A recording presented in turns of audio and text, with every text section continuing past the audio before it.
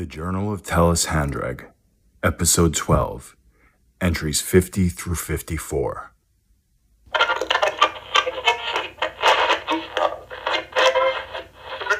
Honey, I'm home. Oh, good, sweetie. Just in time for dinner. Wowee, this looks amazing. But you must have been in the kitchen all day. Oh, I didn't have to lift a finger. It was all Henray. It's Henray, the new meat-making miracle from Gollum Corp.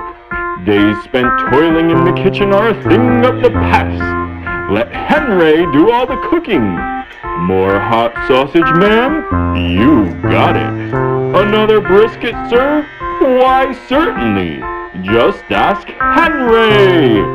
What's that? Dirty dishes? Not on Henray's watch, pal.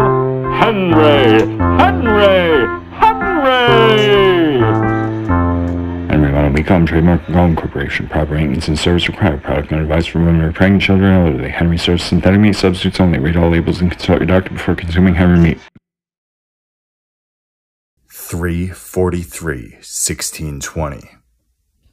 Finally. The marks set by the Jesse led me to a precipice overlooking the vast vacant area I had been searching for. In its center was a massive structure. Though distant, I could see that it was formed of a dull cobalt material, one that seemed to bend the light that touched it. It appeared a thing not of this dimension, a thing at once nearby and incredibly far away. What an odd place.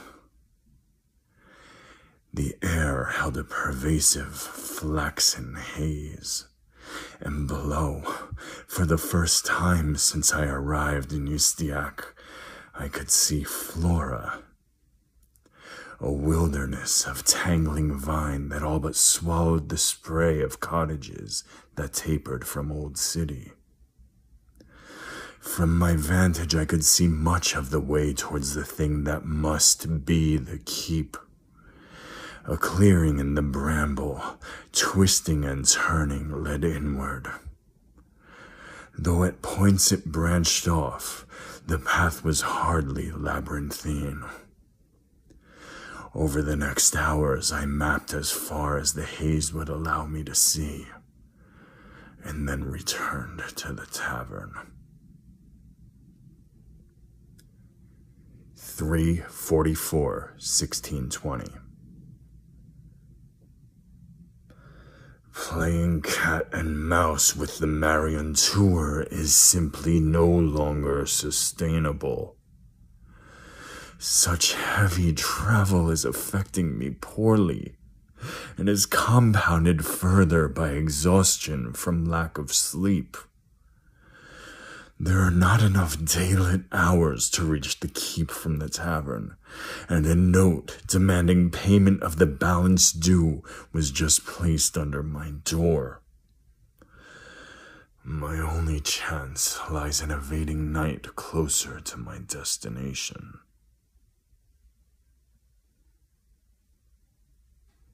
3:45:1620.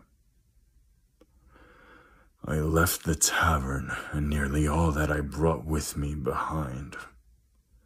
What did it matter anyway? After my previous passage, I set out to plunder any shop for items that might aid in my task. A torch enchanted to allow vision beyond sealed doors. Mine. A rock that speeds movement. Mine. A pick that cuts stone like butter. Mine. Things such as these are uncommon and well guarded. I could not have afforded a single one of them. Their previous owners had to be slain. What does it matter anyway? My feet have gone black from overuse. Several of my toes have worn down to the bone. The wounds from the Greenland are reopening, and forced insomnia leaves my mind worm-eaten. I have no reason to believe I will survive this endeavor. What does it matter anyway? I sit now at the edge of Old City, nursing a foot that seems beyond healing. With luck, this will be my last entry from that accursed place.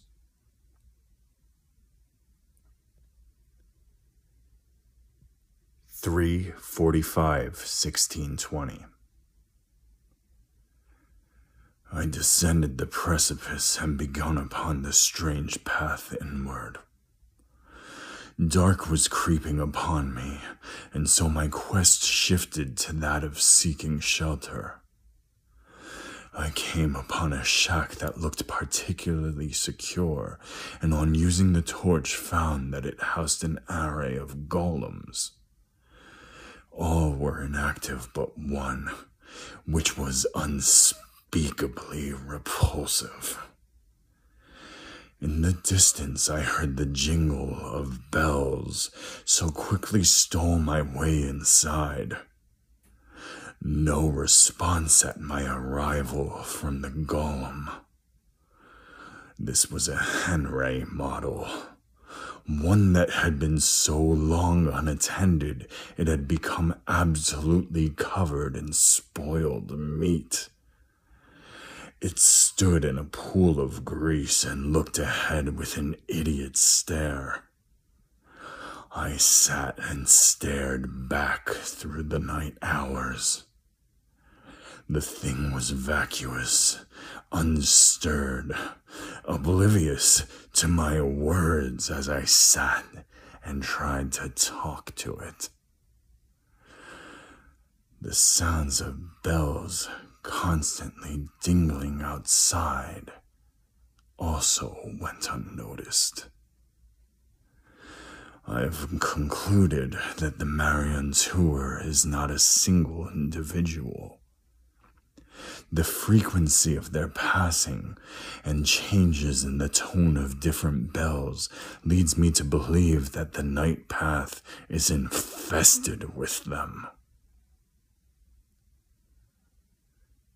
3:46-1620. Not long before sunrise, the sound of bells ceased.